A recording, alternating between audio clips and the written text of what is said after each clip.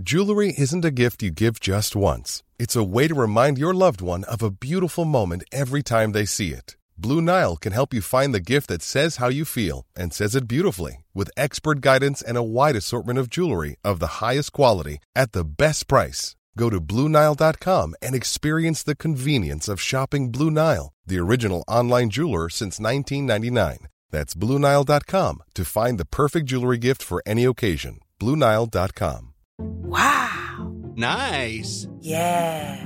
What you're hearing are the sounds of people everywhere putting on Bombas socks, underwear, and T-shirts made from absurdly soft materials that feel like plush clouds. Yeah, that plush. And the best part? For every item you purchase, Bombas donates another to someone facing homelessness. Bombas. Big comfort for everyone. Go to bombas.com/ACAST and use code ACAST for 20% off your first purchase. That's bombas.com/ACAST. Code ACAST.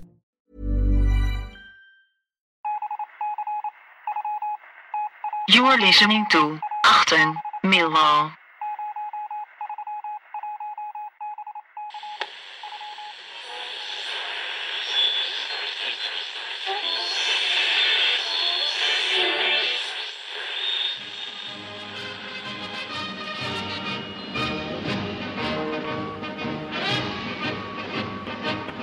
You're listening to Achten Millwall Emergency Broadcasting Special, a public service broadcast made on behalf of the Real Millwall Fan Show and Achten Millwall, broadcasting from South Bermondsey.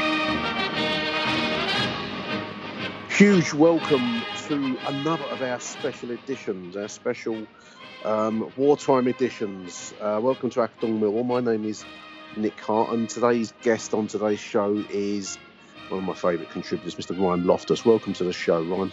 Good evening, Nick. How are you doing? You well? I'm good, mate. You sound exhausted. You've been working today, I take it. Yeah, working from home for the last week or so. It's a bit of an adjustment, but yeah, I think we're all having to do it. We live in odd times, but it's nice to hear some nice comments about the shows we've been putting out. And well, you know, thank you for coming on today to talk about your favourite season, which was an odd one because we were just saying off air that you would have been quite young for this season, Ryan. You've chosen the 2003-04 season. How old would you have been at that time, mate? Yeah. So I was 7 and I turned 8 around April. So towards the end of the season. So I was 8 by the time we got to the cup final. But okay. Yeah, it's just a season that stands out. It's not super vivid. The FA Cup run is, but the rest of the season, we found that video online, which luckily jogged a bit of the memory. But I think there was a couple points in the season that just really stood out, and it was when I first really got into being a Millwall fan, like defining my identity, and and it kind of started my love affair with the club. Really, it's funny. I mean, this is we've said a few times doing these shows that a lot of football's bound up with the personal. At the time that this season took hold, I was living over in Wandsworth. So my stepson, so to speak, my partner's son at the time, I started taking him to Millwall, and this was a season that we went together. So, the cup run particular, I remember taking James to the final in Cardiff and the semi-final up there in Manchester. But it's interesting to look back because these moments live in your mind and they become personalised. It's the people you go with, isn't it? And it's the kind of illuminating memories of these moments that stand out.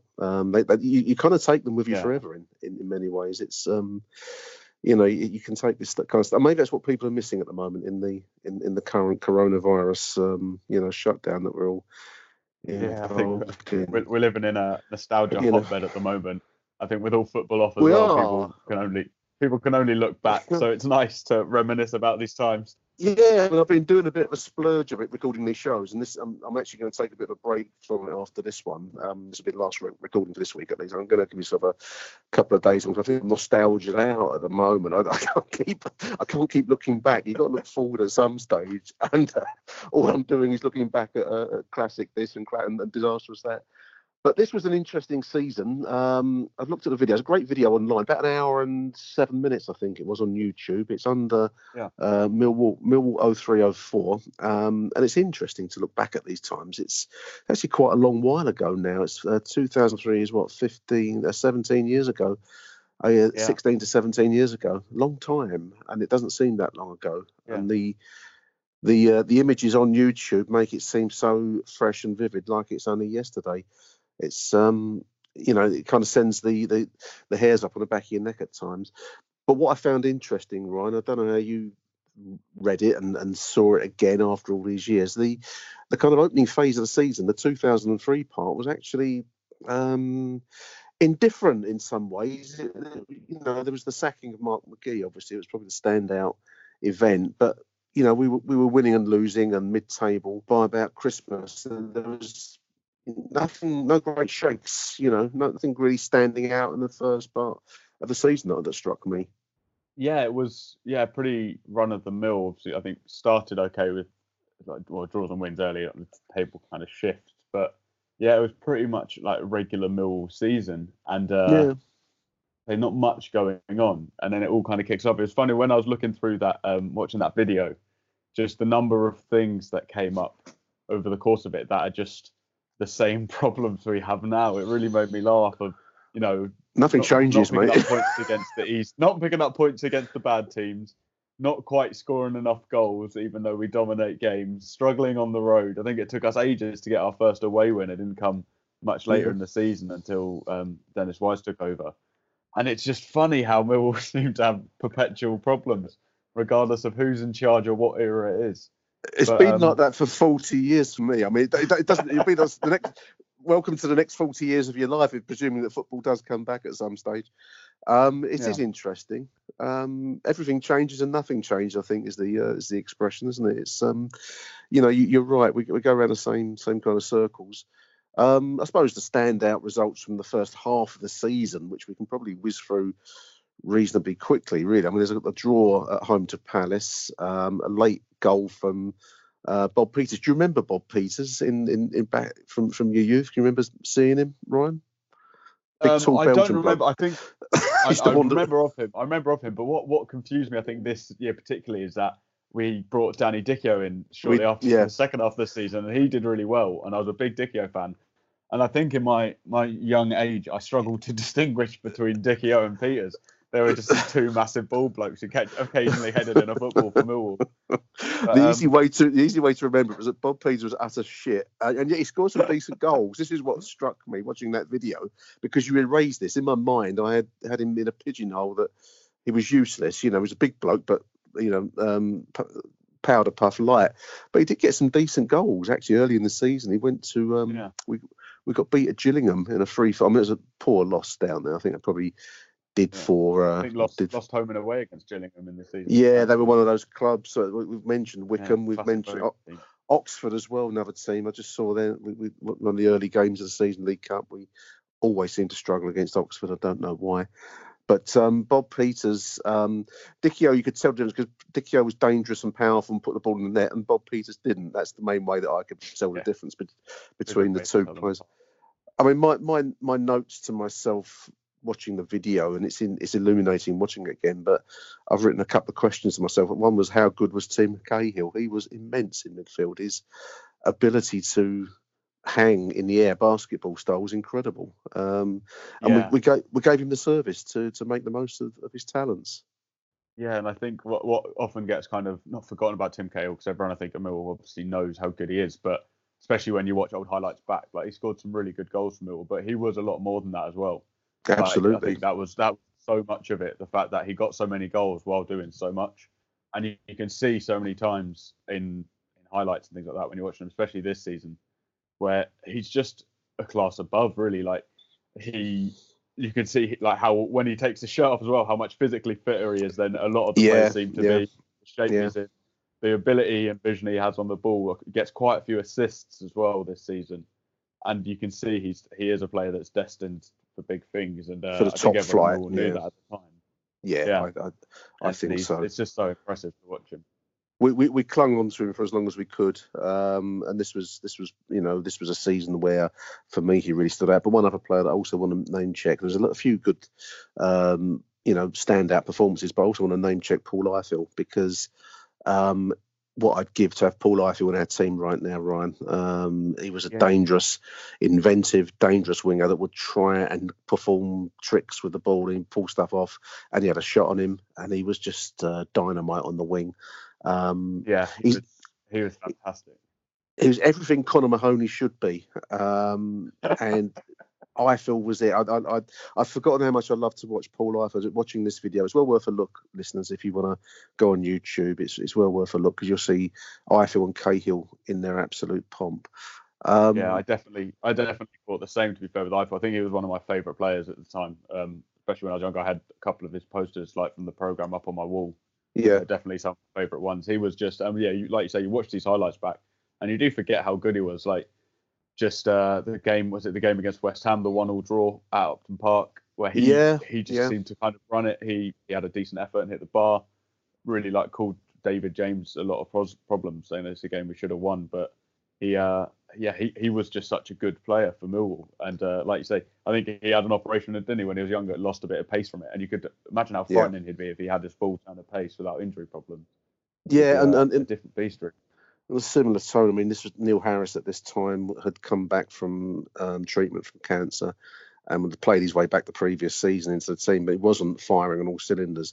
And it's I think his first goal from open play was against Coventry, which was some way into the season before he actually scored from open play. He got a couple of penalties, but like you just said with Ifill, when he lost that touch of sharpness and pace later on in his career, I would love for anyone of the modern generation to have seen Neil Harris in his pomp when he was the sharpest finisher I think I've seen in a Millwall shirt. Sheringham had different qualities, but Harris in his day was a very, very sharp and dangerous forward. But he was struggling at the start of the 2003 season, and I don't think he ever really, really, really switched on that whole year. But we did have other players that made up for it.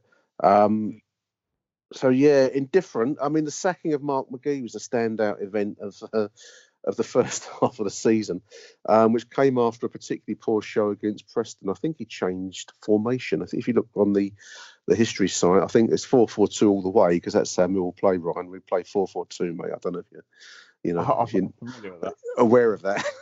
But there was one game where he switched to 5-3-2. This the kind of, I suppose it'd be a Gary Rowett-esque style, and it didn't work. That was actually. How was that received at the time? Because I don't obviously remember him being sacked too well. So it was mutual consent as well, wasn't it? How was it? Because he'd done well. He got booed. No, I mean the Preston game was a 1-0 loss. It was a poor show. It was an indifferent start to the season. We were winning some, losing a few, getting a few draws, nothing great, going on. And I think the fans were becoming fractious with McGee. We'd had a good run. He got us promoted from the third tier. We had a decent season the previous year, 2002-03. But of course, it also taken us close to the promised land. The first season in the Championship at 2001-2, we went close to the playoffs. But I think the relationship had cooled by this stage, and certainly against Preston, he was getting booed. It wasn't Holloway levels of abuse. There was no great. There was no great venom. I think it was just like it's like you finish with a girlfriend and it's no longer working and it's time to go. And I think that was how it was with Mark McGee. But we got beat against Preston, and he changed the formation on the night. Totally, he hadn't played 5-3-2 at all. I just think there was a sense that now was the time to go. But that led to the arrival of Ray Wilkins and Dennis Wise.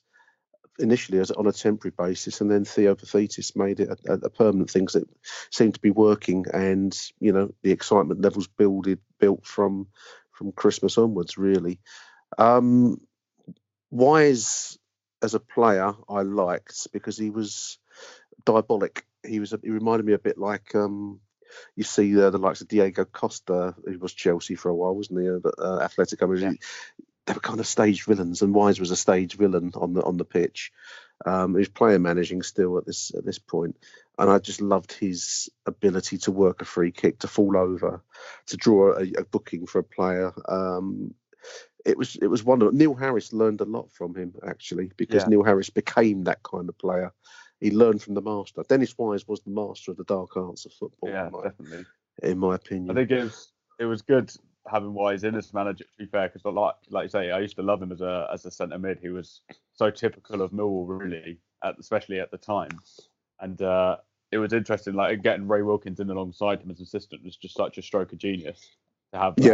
That experience for Wise, who's like stepping up from being a player to a manager, and have that experience next to him. I think in one of his first games, I think Wise brought himself on and got sent off in a win against Sheffield United, a game we won 2-0 but ended up with 9 men. 9 men on the pitch. I remember that. He's making an impact as a manager and a player in the same game, which is, you couldn't really expect any more, and then suspended for the next 3 games. But like you say, I think the experience that Wise had and the career kind of he'd had before the time he got to Millwall, really, you can see the kind of players in the dressing room that he was with. He did give them a lot. And like you say, Harris especially, I think that was a good learning period for him.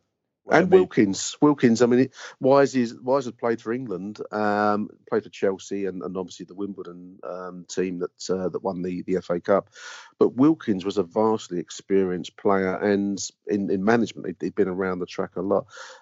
He come from Chelsea in the 70s and went on to Manchester United and played in Italy. So it's funny, it's not until you look back and I haven't done many notes, listeners, for this show. I apologise to Ryan for that before we came on air, but I'm slightly blagging this. But it's actually striking when you look back at the sheer amount of the range of experience those 2 men brought to Millwall, because we're not known for the depth of our international experience. That playing then in Italy was an unusual thing to come to Bermondsey, and we took it for granted.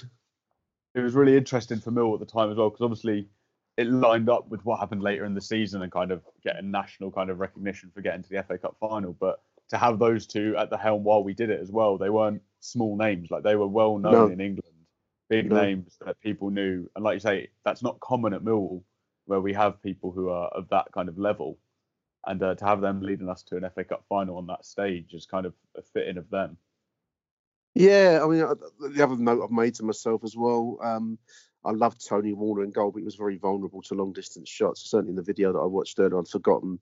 He could make some great saves, but he conceded some efforts. There was a mistake in Tony that, you forgive him because he's such a character. But just looking at the teams here, I mean, Warner was the first choice goalkeeper for the bulk of the season, certainly till 2004. Then Andy Marshall, I think he was injured. I think he was out for the season.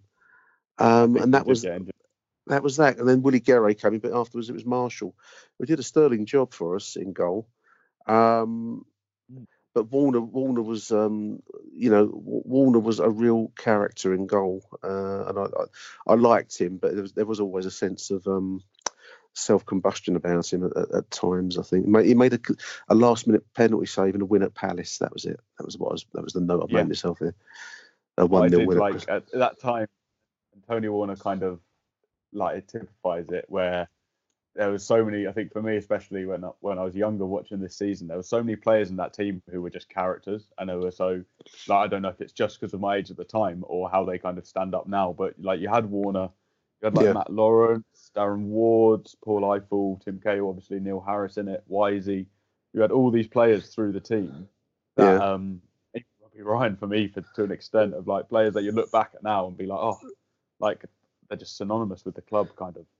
Absolutely. Ryan was a character, and even his post-Millwall career. I mean, he really did go from marking Cristiano Ronaldo in the FA Cup final. He had a season, I think, at Bristol Rovers and finished up at Welling United, and then I think finished up working on the London Underground. Well, I think he still is now as a fitter. Players don't make those kinds of journeys. Don't seem to in the modern game, do they? But that's what he did. Imagine a second tier football player now. Years after their career working for the Underground, and fair play to him for doing it. Kevin Muscat, I mean, we've mentioned him a few times. various shows. What a character he was. What a great fullback. I mean, they had a screw loose, obviously. So there was always a danger of lunacy with Kevin Muscat. But it was a great right back, and we really missed him actually, because he got injured, didn't he, in the semi-final against Sunderland. And I often in my quiet moments wonder what might have happened if we'd have kept Muscat fit for the cup final. And I think. I was looking before the Dicchio was injured as game. well. Yeah, Well, that's. I think before we start recording, I was looking. I think on the Wikipedia page it said we had 16 players missing for the cup final. Yeah, we did. Yeah, we're under strength. Insane. Like, to be coming in massive underdogs anyway. Like, it's not going to be super likely that we'd ever beat United, especially at the time with the team. No, but to have that many players missing, it's so unfortunate. And like you say, key players. If you'd have had a couple other options. Then Dicchio was injured, and I mean you're right. I mean we had a lot out for the final. Often a lot of people saying that we're leaping around a little bit, but hey, it's our show. We can leap where we want to. But a lot of people say, oh, the cup final, it was a day out, and we all, we took our family. It's just a day out. Not for me, it wasn't. I went there wanting us to win the fucking thing. I wanted us to. It would have been the ultimate. I would have beaten anything that Wimbledon did in the 80s because of that reason. The fact that we're having to start with players. That it was a makeshift 11 in the end. Not bad 11 still, but we were up against a world class side in Manchester United. But we've got Mark McCammon on the bench and Barry Cogan and Curtis Weston. This Adam Dunn's on the bench. Yeah. It was the measure of the uneven. You're playing Manchester United with Ruud van Nistelrooy, Roy Keane, players of that ilk Cristiano, and we didn't do a bad job in the final. I mean, we got to. I remember my James, my partner's son. I'd always remember this moment. We got to about 40 odd minutes in the game. It was 0-0. And I remember turning to him and saying, I'll tell you what, James, if we can get through to half time, we've got half a chance here. Second half, anything is possible in the second half. And then, bang, Ronaldo scored. And that was that. That was the end of the dream, realistically. But we're leaping ahead here, Ryan. We'll come back to that. We'll come back to that.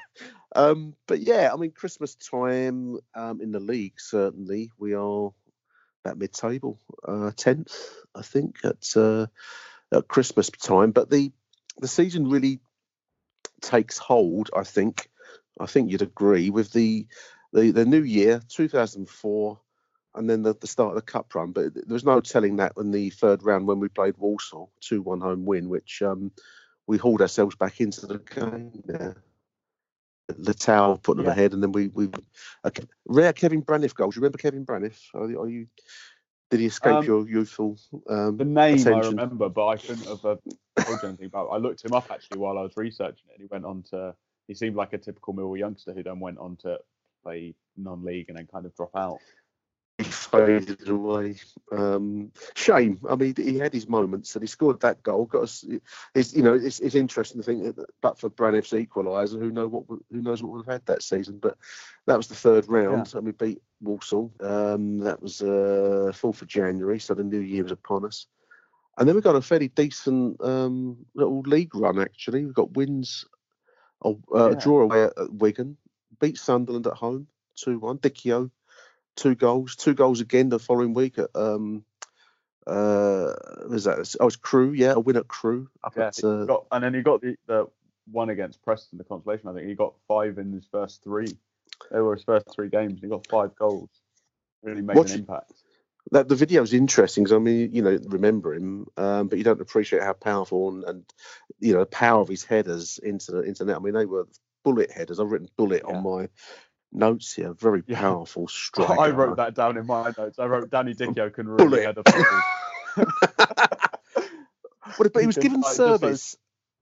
You got to give him the service, and it takes me back to the modern era, back to Matt Smith, the much maligned Matt Smith. But you had to give Danny Dicchio the service. He was a decent finisher of a ball as well, which probably maybe Matt Smith is and maybe isn't. I don't know. But I've written down here, Sweeney, decent crossing from Sweeney and Eiffel. These were decent crosses of the ball and serve up Danny Dichio, he would do you a job. Wonderful to see the old ground. I mean, Preston away 2-1. Then we see Rotherham. That was a home game. So we played at Millmoor earlier on in the season. That was a home win there, 2-1. Harrison Kay, a late goal, because I think they got themselves back into it. That's it. There was a 90th minute penalty for Rotherham. We were leading early. Neil Harris goal, I see here. And 90th minute penalty, which was gutting. I mean, to give up points against a team like Rotherham is always it hurts, doesn't it? And they got a penalty and scored. And then we went down the other end, and Tim Cahill got even later, I think it was the last second of the game, he scored the winner. Wonderful den occasions. I mean, I think what would have grabbed James, and I don't know about you and your youth, but it was the kind of the fired up den, these last minute winners. We seemed to pull a lot of that kind of thing out that season. It was like a real, momentum built, didn't it? We had late drama a lot in those games. Wonderful times. Yeah, it really did. It did. I remember, I think that's part why I liked it so much, especially at kind of my age, where we sat behind the goal and in the Colpo Lane with my dad, and it just seemed to be, like you say, momentum building. I think from that run from the Walsall game, we lost one game in, I think 13 in the league, and I think it stretches to like 16 if you count the cup as well. So that's just such a good run to go on for Millwall. And like you said, it was always a bit of drama in the game. We weren't brushing sides aside. It was always like a 2-1 or 1-0, something like that. So it's always that bit of tension in the air, and the goals bring such relief. And decent. So we start to get decent run in the league going, and the FA Cup run is actually quiet, really. I mean, we beat Walsall, no great clue that anything dramatic was going to happen. Then we've gone to Telford United, which was fantastic pitch. I don't know if you saw that in the video. It was like playing in a car park somewhere. It's like you set up a game in Sainsbury's car park, and there's just a bit of grass here and there. 2-0 win at Telford, and then a game where maybe I think everyone's ears started to prick up was a home win against Burnley, 1-0, because that was a Dichio goal, 70 minutes. I see. I'm just trying to. Was that a header from Daniel Dichio? Yeah, it was an absolute bullet header. I think it was either Eiffel or Sweeney who whipped it in, but it was a trademark bullet header. For me, it was one of the goals of the run. It was wonderful. Excellent. In front of just 10,000 at the Den. I think Burnley, that wasn't the Burnley of the modern era. They were just an average. I think they were a second tier side like us. So we got ourselves into the quarterfinals at that stage. And we'll come on to onto that shortly. But we've gone away. We've beaten Preston away, beat Rotherham. We've got good league form going. We've got a win over Burnley in the league, so we're now 5th on the fringes of the playoffs at this point. Yeah, and we threw ourselves into it. I think in games we went up. At that point, we did. Yeah, the league and the cup. I don't know if we really thought of it as a cup run yet. I think it was more about the league at that point, and I think there was a sense that the league was where it was at, which is the correct mode of thinking. But then we got ourselves into a quarter final. This is Paige, the co-host of Giggly Squad, and I want to tell you about a company that I've been loving, Olive & June. Olive & June gives you everything that you need for a salon-quality manicure in one box. And if you break it down, it really comes out to $2 a manicure, which is absolutely insane. It's also so easy to get salon-worthy nails at home with Olive & June. The difference between how your nails used to look when you did them yourself and now with the Mani system is a complete game changer. The best thing about Olive & June, too, is it's a quick dry. Dries in about 1 minute, lasts for 5 days, and full coverage in up to 1 to 2 coats. Visit oliveandjune.com/perfectmani20 for 20% off your first system. That's oliveandjune.com/perfectmani20 for 20% off your first system. There's never been a faster or easier way to start your weight loss journey than with PlushCare. PlushCare accepts most insurance plans and gives you online access to board-certified physicians who can prescribe FDA-approved weight loss medications like Wegovy and Zepbound for those who qualify. Take charge of your health and speak with a board-certified physician about a weight loss plan that's right for you. Get started today at plushcare.com/weight loss. That's plushcare.com/weight loss. plushcare.com/weight loss. Hey, Dave. Yeah, Randy. Since we founded Bombas, we've always said our socks, underwear, and T-shirts are super soft. Any new ideas? Maybe sublimely soft. Or disgustingly cozy. Wait, what? I got it. Bombas. Absurdly comfortable essentials for yourself and for those facing homelessness. Because one purchased equals one donated. Wow, did we just write an ad? Yes. Bombas. Big comfort for everyone. Go to bombas.com/ACAST and use code ACAST for 20% off your first purchase. You're listening to Achten Millwall. In March the 7th, Tranmere at home, and I think we missed a penalty in that one, if memory serves. Evan Muscat missed it. I think we had... it was actually a very good save from the keeper. He kind of went straight down the middle of the keeper. I don't know if it's a trailing leg or arm. Flicked it. I remember that. I was absolutely gutted. But we'd had problems with penalties all season, I think. We struggled. Harris had all missed penalties. And so I think in the ground at the time when Muscat stepped up for it, everyone was a bit like, oh, God. Yeah, I mean, I got that far in the video, and then we put the call together, so I didn't continue. I'm going purely on memory now, listeners, but I remember being disappointed after the 0-0 draw at home to Tranmere for that, because it felt like with that missed penalty or save penalty, the moment had gone. That was the end of the cup run. But I was taking great consolation by the fact that we're doing well in the league, 6th spot, with a 3-1 win at Ipswich that I went to. Great day out there. Goals by Neil Harris, starting to score now, and Darren Ward. Incidentally, Ryan, I think you've got to take your hat off and acknowledge the courage of Darren Ward.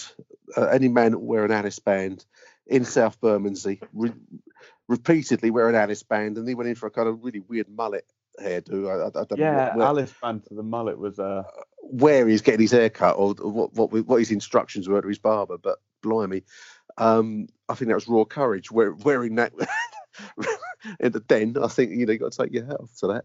Yeah, I think he went on to win Player of the Year that season as well, so he must have been defending so well that people just looked straight past the awful haircuts. You can be forgiven a lot. You can be forgiven a lot if you perform on the pitch. You can wear what you like down there. Very, very solid central defender, Darren Ward, and again, this was probably one of his season mirrors in his pomp at Millwall. And then we come on to where are we? I've lost my place. I'm looking at Tranmere, aren't we? We go to Tranmere after Ipswich and pull off a 2-1 win.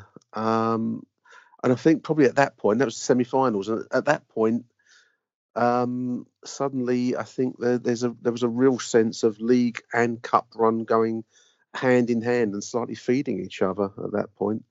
Yeah, I think at that point, because like you said before, when we drew, it did feel like a chance gone because I think Tranmere were better than everyone was expecting, but they had the whole reputation for putting together good cup runs. I remember the kind of conversation about the game. Yeah, the conversation about the game was all about Tranmere doing the run rather than Millwall.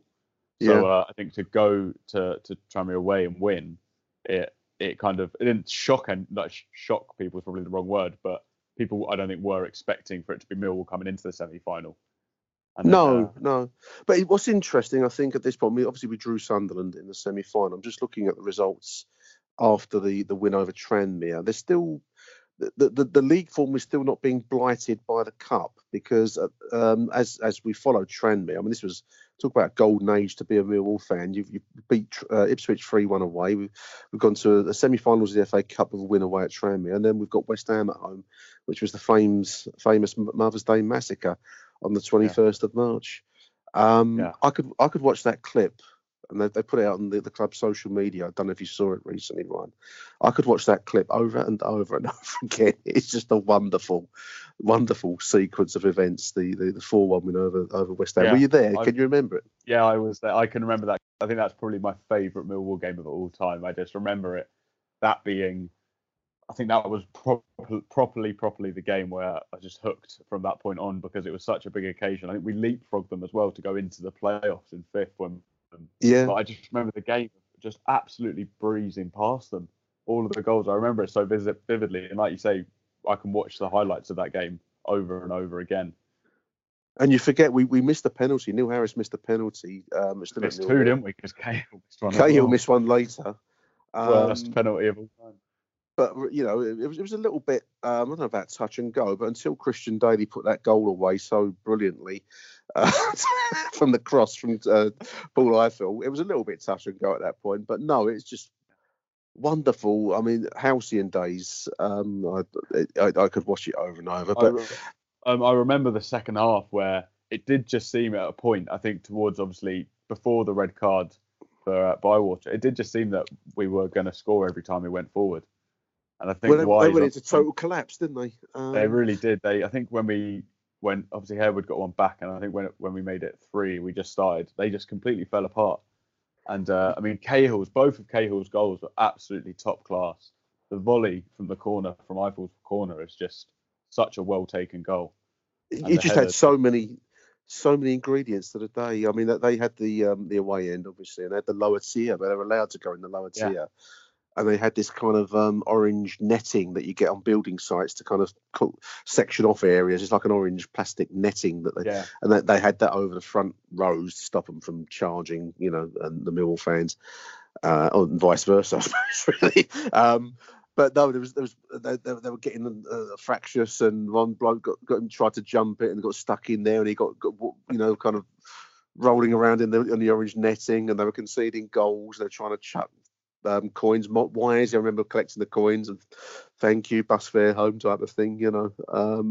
Wonderful day. I mean, I sometimes think that was the almost the pinnacle of being a Millwall fan in some ways. But if finished 4-1, should have been 6 or 7-1. Yeah, it really should have been. I remember as well when I was watching the highlights on the season review of they included in the clip, which normally gets cut out, of Tim Cahill sitting on the football before the penalty, and I saw the goalkeeper was sent sent off. Yeah, it came flooding back, because I remember it being such a faff to get the goalkeeper on, the sub-keeper before the penalty, and Cahill just being sat on the football for ages, and he was just sat there for ages waiting for this to happen to then step up and just slice it.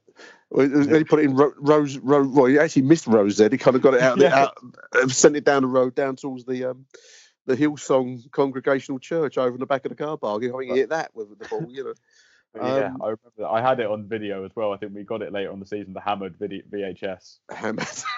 You can watch it over and over, mate. It's wonderful stuff. But what's interesting, though, I mean, we beat West Ham 4-1.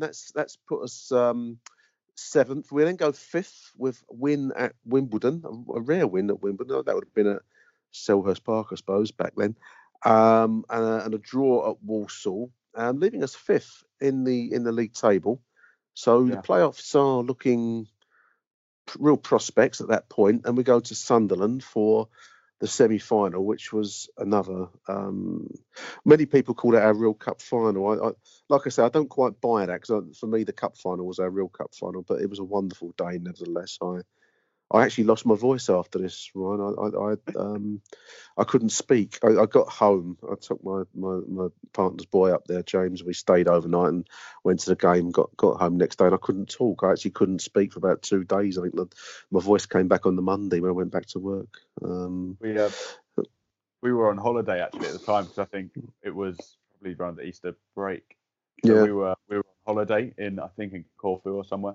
And we found a tiny bar, and I remember, and we were the only Millwall fans, and it was packed full of Sunderland fans, the entire bar. And we were the only ones, me and my dad, in our Millwall shirts. And they were all really friendly, to be fair. Like, there was no tension about. I mean, I suppose it's a dad and his 7 or 8-year-old kid. And it was the day after my birthday, the game. And I remember I was really annoyed when we knew, I think we'd had the holiday booked before we got the draw. Mum unfortunately didn't schedule it around the FA Cup run. That's bad. That's poor. It is poor. She should have seen it coming. But yeah, I just remember, and like you say, people do say that was our cup final. And I remember celebrating kind of drawing Sunderland, because obviously they were kind of similar level to us, and the option was Arsenal. Well, that was Arsenal and Manchester United. So when it was Arsenal Man United and it got to Millwall Sunderland, we knew obviously one of these teams is going to be in the final, and it was such an opportunity for both sides. Massive chance. I was looking at my research as well, that Sunderland were actually the last side before Millwall in a cup final outside the top division in '92. Yes, back again as a team outside the top division. But that's just crazy, I think, for Millwall at the time. There's only been one since as well outside the top division to make it to a cup final. It was a wonderful day. Wonderful day. 4th of April. 4th of April 2004 at Old Trafford. I will never forget this day because for many reasons. But one of them was the fact that after the game, when we'd finally we'd won it, I hadn't quite clocked this, but a mate of mine rang me. I couldn't talk because my voice was now going, for having bellowed and shouted for 90 minutes. But I didn't click. It meant we were in Europe. We qualified for Europe. That was brilliant. That's a brilliant. I think they've scrapped that rule now, haven't they, with the FA Cup? Yeah, they've scrapped it. Such a shame. I think it's called the Millwall rule because you get teams like Millwall getting through to Europe. That'd be such a great novelty. I know nowadays it's normally the big teams that get it, but like even a few years ago, Palace got to the cup final against United, they would have qualified. I know not many teams outside the top division kind of get there anymore, but that was such a good stroke to have Millwall qualified for Europe. They take all the fun out of the game, Ryan. I know.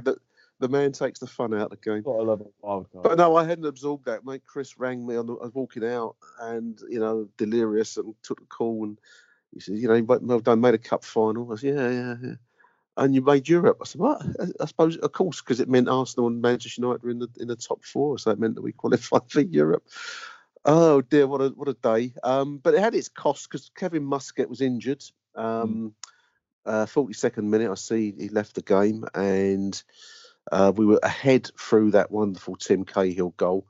Again, that's a goal that I can watch over and over. The break forwards from Paul Ifill, the save shot, and then the volley in from the edge of the penalty area. It's iconic, isn't it? You can see it over and over. It really is just the whipping the shirt off and the lap of the pitch. I didn't realise that I was watching a video, I think, the other day about Tim Cahill, and he ran into his dad and his brother right in the crowd, jumping in and celebrating them. But just that whole moment, you can see it on everyone's face in the stadium.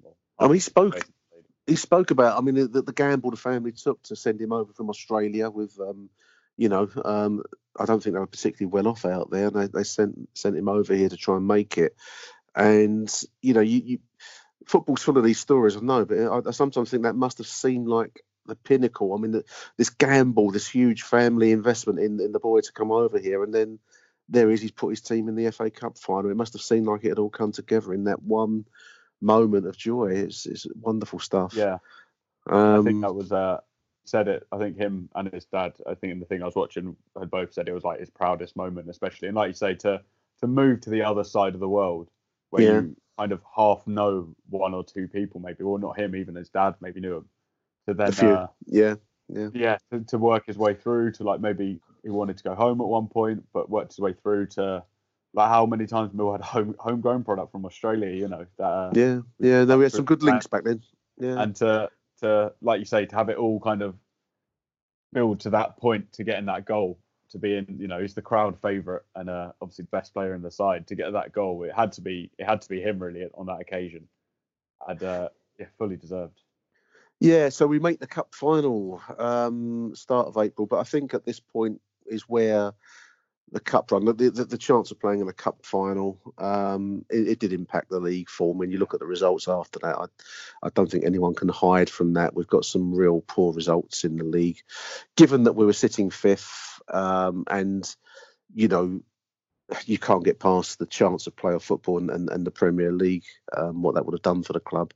So there's a slightly sour quality, I think, for me. I don't know if you'd agree with that, Ryan, with that last month where we're getting spanked at Coventry. I see 4-0. Draws when we once would have been winning, but draws to West Brom, Forest, getting beat by Watford at home. Yeah, I think there was some, like you say, some really, really bad results, and it did. I don't know. It did kind of start to take the shine off a little bit towards the end, but obviously. Oh, not too much because you've still got that FA Cup final. You've got a cup final. Everyone became deluded by the cup final. It was all about that, all conversations. Everything stopped. Three straight defeats there. Watford 2-1. Loss these are both home losses. 2-1, 1-0 to Reading, and then 2-0 at Derby, and we've beat Bradford on the last day. But I think at that point we're sitting 10th in the table. Yeah. And then we're off to the cup final. What's your memories of the cup final, Ryan? What can you remember of the day? Well, we obviously, me and my dad got the coach down, and my dad's mate gave him a ring at one point, gave him a call, and I can't remember where. It was all a bit of a blur, but we went to a hotel that his friend was at, and he said there was a load of ex-Millwall players there.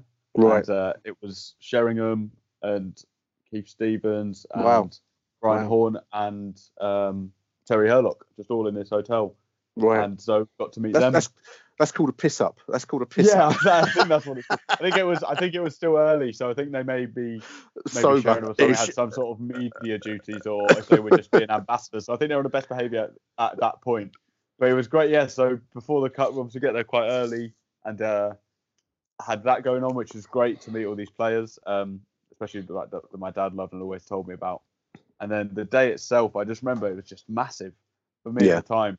The scale of it was, the biggest football game I've ever been to. It had a really good view. I really liked the stadium, actually, the Millennium Stadium.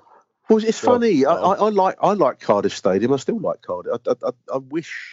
I wish they played the semi-finals there. I did something other than Wembley for, the old days used to play semis in a neutral venue. But I'd just love to see the Millennium Stadium used more often, because I thought it was a wonderful venue. Yeah. I really liked it. In Cardiff city centre. Nice place, nice city. And it was a wonderful day, a beautiful sun. We stayed over. I think we stayed in Merthyr Tydfil, which was like a god awful place in the valleys of. I've never seen so many. So many. There on Friday, I was there with my stepson, so to speak, and before, and I've never seen so many pissed people in such a short space of ground. It was Friday night in Merthyr. Seems to be about getting yourself blasted out your head, basically. But anyway, we stayed there at Travelodge and came down on the morning. Beautiful sunny day for the Welsh countryside to get to Cardiff. And then, as you say, it was a huge event. 71,350 in the Millennium Stadium for that game. There was a slight sense of unreality about it, I think, having the teams come out, Manchester United as the opponents, Sir Alex Ferguson, and all that came with that. But what an almighty noise from the Millwall fans that day. It was really odd as well at the time, because I feel like for everyone else, I feel like it's whenever I've spoken to anyone about it in like later life, especially like non-Millwall people, they all kind of don't remember, because obviously for me and for Millwall fans, it's such a big occasion, one of the biggest games in Millwall's history that I was at, and it was when I was growing up, and it was at this time with all these players. And I speak to people, and they go, like, you remind it, and they go, oh yeah, because I think for the rest of the world, it was just, well, Man United have won that then. And obviously they end up, so it was a bit of a dud final for everyone else, but it's just the importance of it for Millwall Football Club, and to have that going on at a time where, I was going every week with my dad, it was just such an occasion, and it was just this mass spectacle that it just couldn't be rivaled, really. Obviously, you get the playoff success kind of later on when I'm a bit older.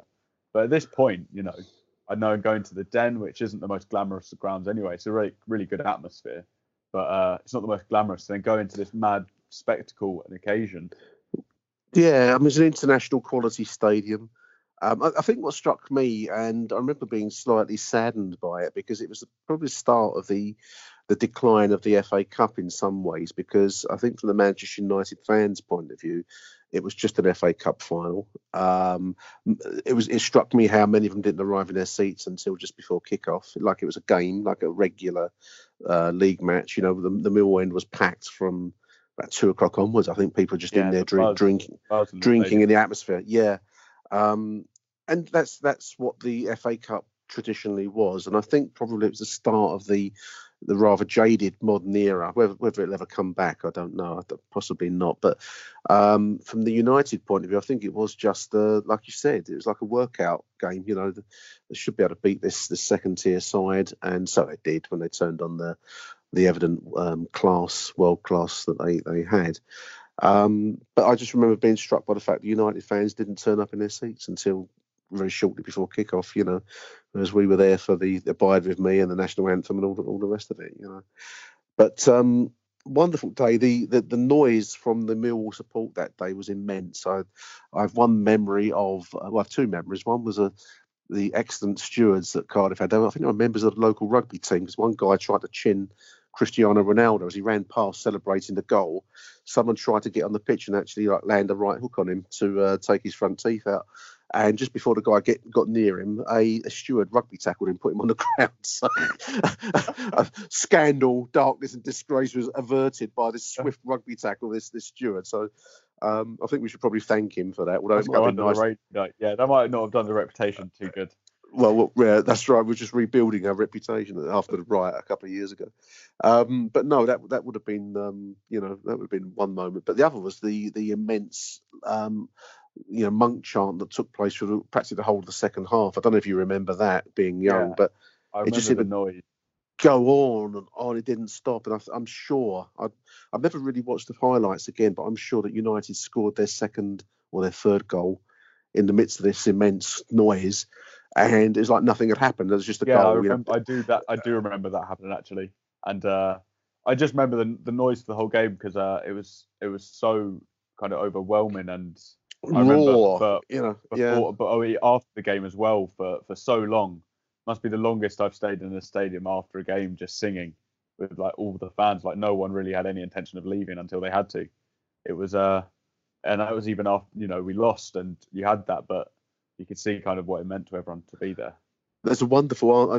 When I do the show notes for this piece, I'll find an article. I don't know if it's still online, but I'm sure it's the Daily Telegraph or the Daily Mail journalist described it as this immense raw kind of primeval noise that filled the sounds, the stadium and the senses. And I think even Alex Ferguson had to acknowledge that this was the real deal in terms of support, rather than the prawn sandwich brigade that sadly infest the modern game. But no, it was a great day out, and in the end, it wasn't to be. But there we are. We can say we went to the cup final. We played in Europe. Yeah, exactly. Palace never have. But that's the thing. So I remember at the time as well that all my friends growing up were your fans. The fans. Yeah. No, I had a lot of growing up. They got lost them along the way. But no, my friends growing up, I was one of the few that went to live football pretty much every week or every other week. Yeah. I had one friend who was a Palace fan who went pretty much every other week with his dad as well. But a lot of them, especially like growing up in London, you get a lot of United fans, Arsenal fans, things like that. But people who just TV fans, basically. Yeah, exactly. Even back then, and it's odd because you go to football. Whenever I used to go to football training, like I was the only one in a Millwall shirt. I was always just known as Millwall. A lot of the football trainers I would go to if it was with new people, because I'd be the only one in a Millwall kit. Yeah. And to have this kind of run around it and to really kind of wear my Millwall shirt with pride at football training and go into school kind of the next day being like, oh yeah, we're in the cup final. Going to all my Arsenal fan mates being like, oh, you didn't make the cup final in the end, did you? Oh, it's a shame. Things like that. And it was such an odd time of pride for me. For someone who supported the real football team and would go to the games, but people would still be like, oh, Millwall rubbish, things like that, especially at that age, the sort of insults you're throwing around. But it was such an odd time for me to be in such a position of power. There was a surreal moment before the cup final happened. This would be like in the intervening period between the semi-final and the cup final. I was working over in Pimlico and I was driving through the big Vauxhall interchange one-way system there, going round you have to go round the back of the railway station and come over the bridge. And there's a huge great billboard with advertising the BBC's coverage of the FA Cup final, and this huge photo of Dennis Wise in a Millwall shirt alongside I think it was Roy Keane. It was like Wise versus Keane, and this billboard advertising a Millwall match. That was one of the most surreal sights, because you don't see Millwall shirts or players on this kind of grand scale normally, and there it was as the traffic was buzzing around the Vauxhall system there, and there was Dennis Wise up on this huge advert. Very strange, and the amount of world attention that games like that draw. I think it's always interesting to see how much media attention these games get. But there it is.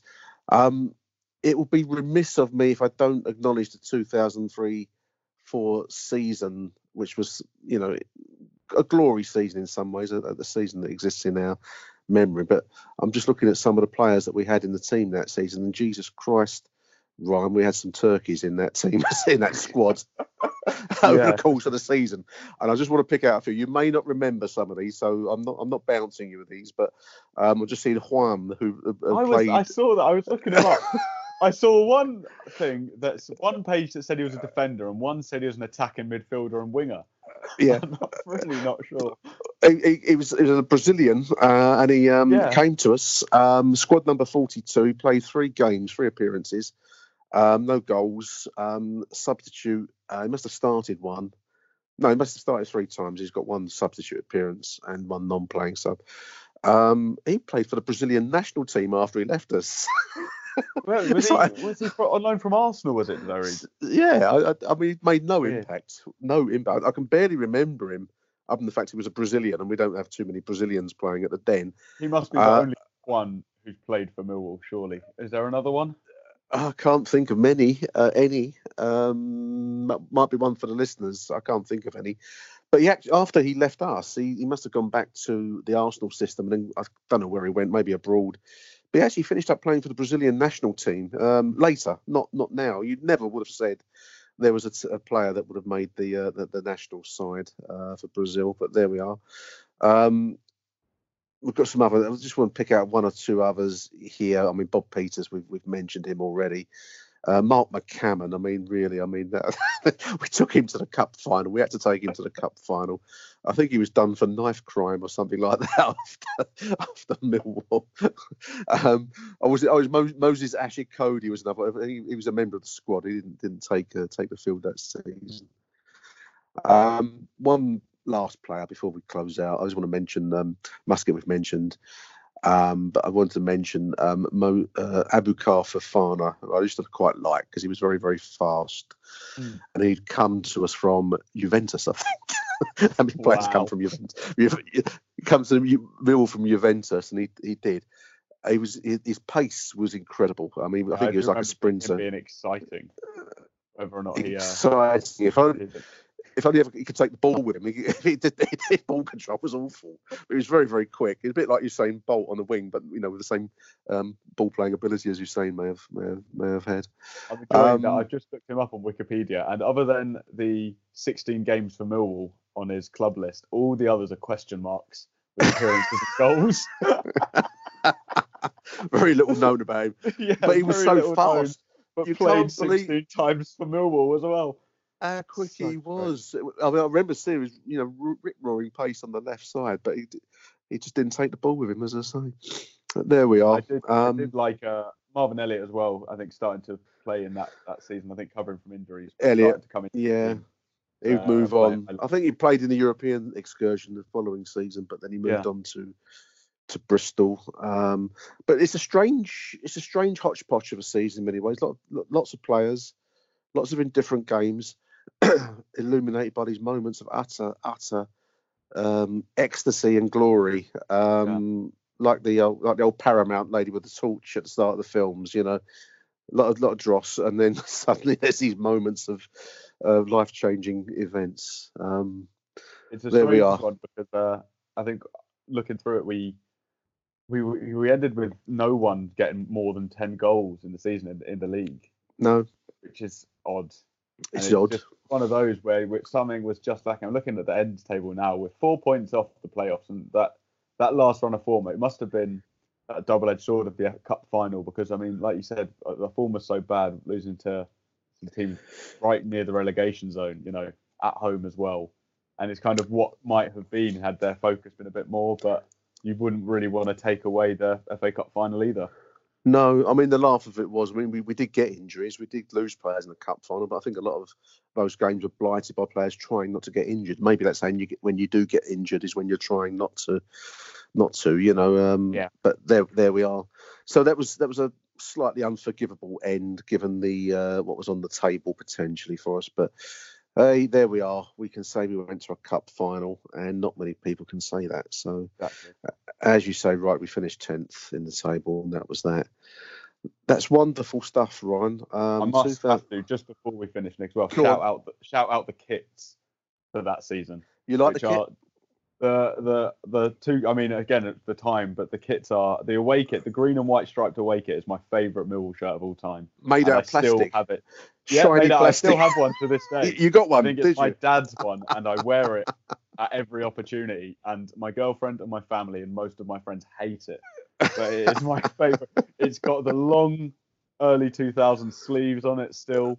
It's shiny as anything to this day. It's an absolute beauty. I'd like to stick that on Prince Andrew, see if that makes him sweat. Nothing else seems to make him sweat. I think that shirt would have done if you get it on him. Yeah. The difference in quality of material of that shirt and modern football shirts is just a world. Green and white stripes. There's one away game. I don't know where it was. We're wearing that kit, and the floodlights just seem to shine on it. I mean, all you can see is shine, of this wonderful shirt. Awful Ryman sponsored kit. I mean, I didn't really take to the whole kit. I mean, I suppose if it hadn't been a cup final run, I would have said it's amongst one of our worst shirts really ever in many ways. It looked rather, the blue and white didn't really grab me, but and we got like a very dull green away kit. So wonderful. Yeah, just those selection. Stripes, I think, stuck with me. The home one was, like you say, take or leave that. The stripes are just iconic. And you've still got it. That's wonderful stuff. We'll have to get a picture of that shirt sometime. We'll do that for a charity or something. Get a picture of you in that shirt, but not now. Not right now. There we are. That's the 2003 season cup final, Mother's Day massacre, and obviously the stripy plastic shirt. Big thank you to Ryan Loftus for doing that. Well done, Ryan. Well, remember that's tough when you're that young to really take a considered view of a season. Well, I think it sticks with me. Like I say, it's I did luckily having that video on YouTube, and I would urge anyone to go and watch it. It's good if you've got an hour, just the full season highlights. It's always nice to take a trip down memory lane. But absolutely. Yeah. Well, thank you very much, Ryan Loftus. There we are. That's the 2003-04 season. If anyone out there is interested in doing something like this, memories are always good. We've got a lot of time on our hands collectively at the moment. So, as we said at the start of the show, nostalgia is all we've got to look forward to at the moment. So get in touch. achdongmillwall@gmail.com or on the Twitter feed at CBL_magazine. Get in touch. Love to hear from you. Or if all else fails, leave us a voicemail message on 0208 144 0232. It'd be great to get some voicemails from you. Big thank you to Ryan and Arrivederci Millwall. Nice one, Ryan. Yes.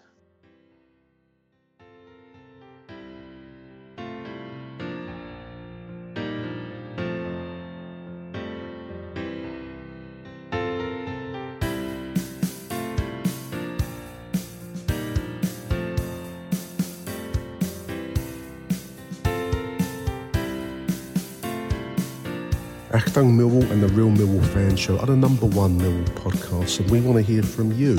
So get in touch with us. Let us know your thoughts, your views, your rants about all things Millwall. We've got email, achdongmillwall@gmail.com, all one word, achdongmillwall@gmail.com. You can get in touch with us and leave us a voicemail on 0208 144 0232. That's 0208 144 0232. Leave us a voicemail. No human will be involved in the receipt of your message. So give us a shout. Tell us what you think about all things Millwall, and the best messages will be read out on air.